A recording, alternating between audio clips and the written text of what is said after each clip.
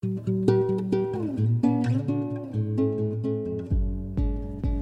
and welcome to Writing the Coast. I'm your host, Megan Cole. Writing the Coast is the official podcast of the BC and Yukon Book Prizes. This is your destination for interviews and readings with the finalists and winners of our annual prizes. On this episode, you'll hear my conversation with Jen Krall, author of Bad Boys of Fashion, Style Rebels and Renegades Through the Ages, which was a finalist for the 2020 Christy Harris Illustrated Children's Literature Prize. Bad Boys of Fashion ended up being a follow-up to Jen's Bad Girls of Fashion, which was published in 2016. As Jen mentions in our conversation, this book fits with her other titles in a few ways. The first is focusing on fashion, as she's done in 3 books now. Focusing on fashion allows her to look at the way it's been used as a tool for those who are oppressed, and also as a lens to examine history and important cultural issues like sexuality and gender. She also talks about this book, along with her book of cocktails titled Free the Tipple, as introducing people and drinks, of course, that would make for a fascinating dinner party. Jen Krall is the editor of 4 books, and she is also the editorial director for Greystone Books and lives in Vancouver. Jen starts our conversation by reading from the introduction of Bad Boys of Fashion. When you think about men's clothing, what do you imagine? A dark-colored suit, jeans and a t-shirt? Those might be obvious answers, but there are lots of other options. Safety-pinned leather pants, bright pink tailored suits, team jerseys, metallic purple jumpsuits with plunging necklines, preppy polo shirts, or even dresses. Some men like to blend in, while others like to stand out, and there's a dizzying variety of ways sartorial rebels can make their mark, whether they choose a pair of brightly colored high tops or a bedazzled one-piece. So why do we tend to think of men's clothing in such limited ways? Today, a teenager might still wear the jeans and t-shirt that a 1950s greaser did, but he's got choices thanks to the rebellious fashion icons in this book who changed the definition of menswear with their own nonconformist choices. If he thinks of himself as a rule-breaking outsider, that teen could spike his hair and wear a torn punk t-shirt like Malcolm McLaren, or if he considers himself a cultural critic, put on a natty suit and tie and pretend he's a witty 19th century aesthete like Oscar Wilde, or the modern equivalent, a hipster. He could prep up his image with a pink polo shirt like a young Kanye West, or really push some boundaries with a kilt like a latter-day West. Or if he's a real bad boy, he could throw on a leather jacket, jeans, and motorcycle boots like Marlon Brando. Throughout the pages of this book, McLaren, Wilde, West, Brando, and 26 other famous men prove that men's fashion is as varied and interesting as the lives men lead, and, most of all, that clothes have meaning, just like those rich 18th century guys in tights and curly wigs did. Men today use clothing to tell the world what they're all about. I'm curious, where the idea for this book came from and how you got started on it. So this book is actually the follow-up to a book that I published in 2016 called Bad Girls of Fashion, which was about women who used fashion to rebel. That book did pretty well. It got some good reviews. And at one of the holiday hootenannies, which I think the listenership of this podcast should know well, at Pat's Pub, the former associate editor at Annett, Colleen McMillan, cornered me and asked me to write the follow-up. So that's where this came from. It's interesting, though, because I started writing this book 4 years ago, actually. And it was right at the point that Trump was taking office. And I was also really looking at it as a way to present different models of masculinity that didn't have to be this, extremely kind of, I guess what has sort of evolved into this proud boyish kind of, the stuff that we saw in American news this week, just kind of a different way to rebel and showing that masculinity didn't have to be this one thing. So it evolved in that context, but it was a follow-up to the other book. So, did you always have a follow-up in mind for that book? I didn't know. I mean, I think that people often, and this is actually one of the things that this book talks about a little bit, is people tend to associate fashion with women. And historically, women have kind of, well, not historically really, but in modern context, women have done a lot more with fashion and have kind of had more attention paid to their fashion choices. But one of the things that this book really explores, and this is actually kind of similar to the thing that I was talking about in Bad Girls of Fashion, is that clothing is a way that people who are sort of oppressed in certain ways, who are sort of, you know, society has told them that they have to be a certain type of person. And that's something that women have gone through a lot, but it's also something that men in different contexts have also gone through. So racialized men and gay men and men who are poor have had all of these sort of confining things told to them about their lives. And so similar to the way that women did, men have often rebelled against their contexts using fashion as well, because fashion is a way. So one of the things that I argue in the book is that, and I don't think this is controversial at all, is that fashion is a way that we communicate to the world who we are. So it's also kind of a way to try to escape the context that people are trying to limit you to. Yeah. It's interesting because I think, like you're kind of, you've mentioned, like fashion has this idea that it's kind of like frivolous, and to some people it's meaningless. And, you know, people just put on jeans and a t-shirt in the morning and don't think anything about it. But it as you show in the book, it's this really interesting way to explore so many different topics like race and history, gender, all those different through the ages. And I was curious if you selected the different men that you included so that you could have those conversations, or how you kind of chose who was going to be included. Yeah, so in terms of the men in the book, the first thing was that fashion choices needed to have played a major role in the man's life. So it had to have been a consistent thing they used to define themselves, with the exception of the iconic look section. So that was just, they needed one sort of very important outfit. But for the main chapter topics, fashion had to be a thing that was important throughout their lives. But yes, I wanted the book to be a cross section of careers, time periods, races, sexualities. So a good diverse mix was one of the things that I considered. I've written other books in the past that have touched on similar topics. So the very first book that I wrote was Fashion That Changed the World. And it looked at fashion for everyone, but fashion through various different contexts. So how did the military affect fashion? How is sports shaped fashion?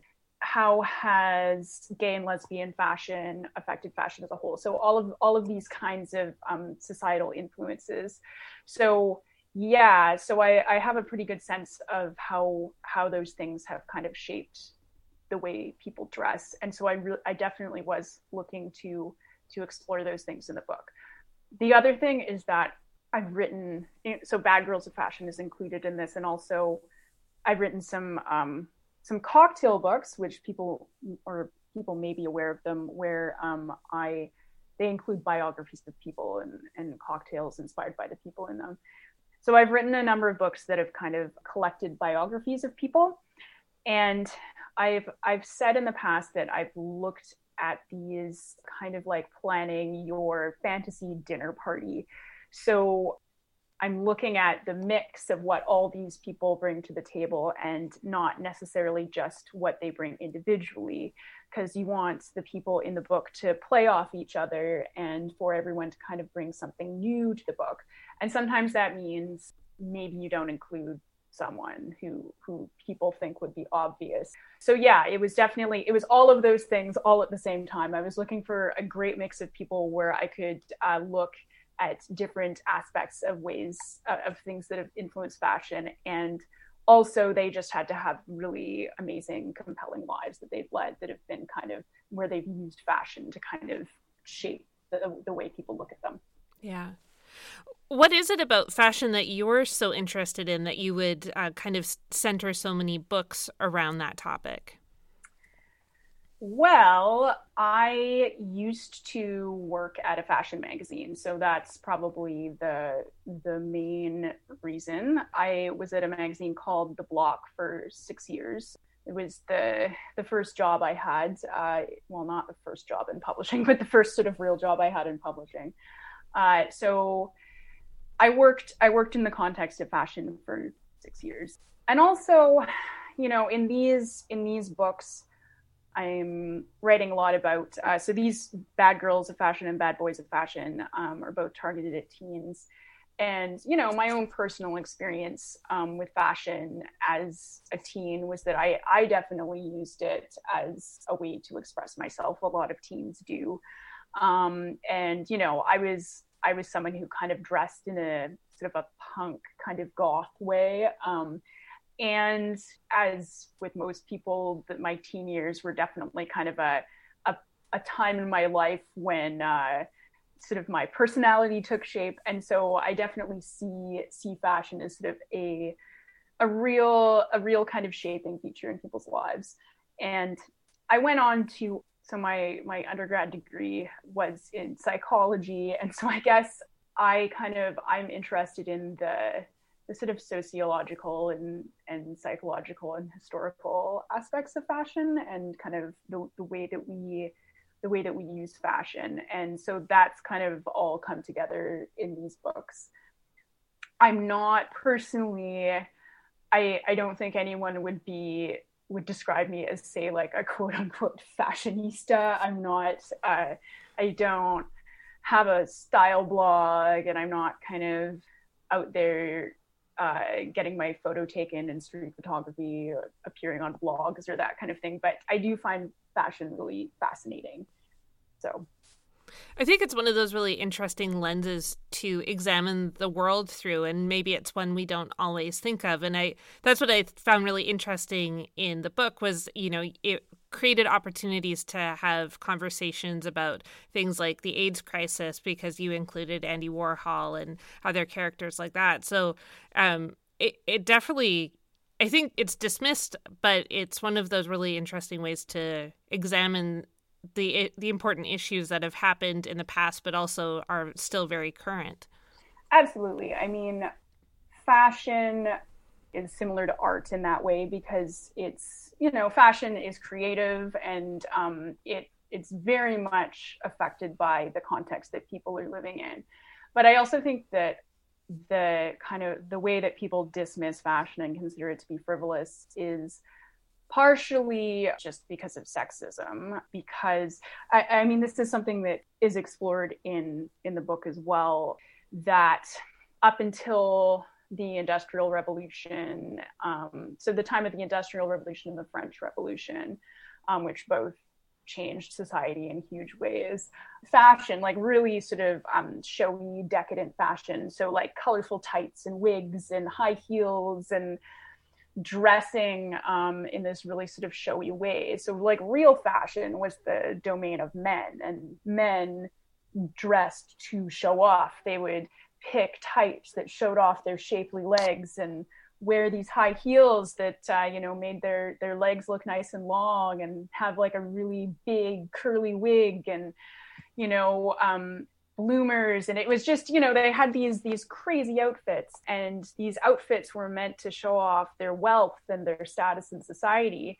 And the only thing that changed that was the French Revolution. Like, let's get rid of the monarchy, and all of these sort of showy displays of wealth are bad. So like kind of a more sort of egalitarian way of dressing emerged because of that. But also the Industrial Revolution, where all the men were going to factory jobs and dressing in this very kind of, outfits that they could work in. So working men's attire, and sort of there was the rise of the middle class and all of these men getting money, and sort of this kind of way of dressing became the way men dressed, as opposed to aspiring to showiness and elegance. But at the same time, then those kind of displays of showiness and elegance became the domain of women, and therefore not important. And I mean, I'm obviously happy that society has evolved since then, but it's interesting that, I mean, there's a lot of the way that we regard these things that is just very, again, it's just very based on the context that we're living in. One thing that, one of the questions that I was kind of mulling was, things that I learned during the process of writing this book. And, I did already know about this sort of the way that men's fashion kind of became more constrained, but like the fact that high heels were just considered extremely masculine is really interesting. And women apparently only started wearing them when they wanted to have a more masculine edge to their wardrobe. So yeah, this is all very, very context dependent. And I think that fashion is definitely not really given its due. It's really interesting, I think, and you've touched on the masculinity and the gender part of this and the sexism of it, but I think so much like we forget the long history that some of this stuff has had, like even just in, pink for girls and blue for boys. Like at one point that was totally reversed and it was like pink for boys and blue for girls. And, it wasn't uncommon to see little boys wearing dresses, and like how quickly that has all kind of just been forgotten, and its masculinity has been performed in clothing in a certain way. And we forget, that, men used to wear high heels and that was totally okay. Mm-hmm. And people like to think that there are a lot of people who don't think this way, but there are people who like to think that this is all obvious, and it's obvious that women wear heels and men don't wear heels and women wear dresses, but that is just the way that we look at it right now. And it's also just a way of signaling as well. So that's sort of of course, one of the big themes of this book too, just how people choose to portray themselves. But the things like these fashion items in and of themselves don't have any inherent meaning. They only have meaning within the context of our culture and what we've decided they mean. Yeah, yeah. Were you always set on the men that appeared in the book, or were there people that you had never really explored that you introduced for the first time? I mean, there's definitely a narrowing down process with these books where I initially kind of have a long list and then I narrow it down to a shorter list. There are people where I'm kind of glad that I didn't include them. So, one of the people who was on the long list was Michael Jackson. And he has some very interesting fashion choices that he made. But immediately after the book was published, all those documentaries about him came out, and his sort of what he means to people has changed a lot. So I'm glad I didn't include him. In terms of, people, there's no one where I'm like, wow, I really wish I could have included that person in the book, where I feel like there are some people who have emerged in the last few years who would have been really interesting. So, for example, it would have been really great to be able to include Lil Nas X, this sort of black rap cowboy kind of look. I think that's pretty cool. And he's into fashion clearly, and he has done a lot when it comes to sort of rebelling using it and sort of breaking stereotypes. So that would have been really cool. But he became famous after this book was published. Similarly, I think it would have been very cool to have a trans man icon in the book. And Chellaman, I don't know if you know Chellaman, but that would have been a cool person to include. But again, he's someone who came to prominence after this book was published. So yeah, there are, if I was going to do a new edition, I would probably make some tweaks. But because I was looking at it again in this kind of like, the ideal dinner party, I feel like I have a pretty good selection in the book. Oh yeah, I'd like to have dinner with those people. I mean, there are some of them that I would not want to have dinner with. Because I did, the book is about rebels. And yeah. some of the people in the book are not so nice. And I included them because they did use fashion in an interesting way. But, you know, like, I don't know if I want to have dinner with Mao. No. Fair enough. But at the same time, like, discussing how that Mao coat came to prominence is an interesting thing. Yeah. But yeah, the rest of them would be all right. Dinner with Prince, I'm down for that. Oh yeah. Prince, Malcolm X, definitely. Yeah. I wanted to ask about the word bad boy, because it has so many people think of it in different ways depending on who you're talking to. And I wondered how you defined that term, and is particularly with this book. And I think it's probably in the subtitle a little bit as well.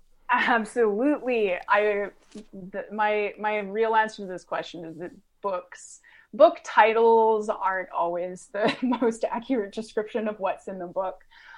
And, you know, they're often chosen to catch attention.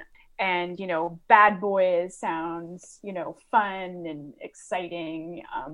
It does have the connotation of rebel. And that's really what the book is about, is men who used fashion to rebel or redefine themselves in some kind of way. And so, yeah, as you mentioned, the subtitle does kind of define it. So style rebels and renegades through the ages is what we landed on.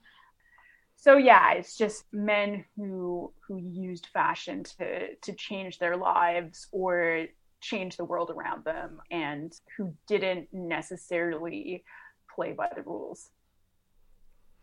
I wanted to talk a little bit about the illustrations, and I'm not sure how much of a role you had in working on the illustrations, but they're fantastic. I love the graphic elements of it, the real photos, but also the kind of like designed images as well. And did you worked with the same illustrator for Bad Girls of Fashion? No. So the illustrator, so they actually have kind of similar names. Like they're both Polish, which is an interesting coincidence. But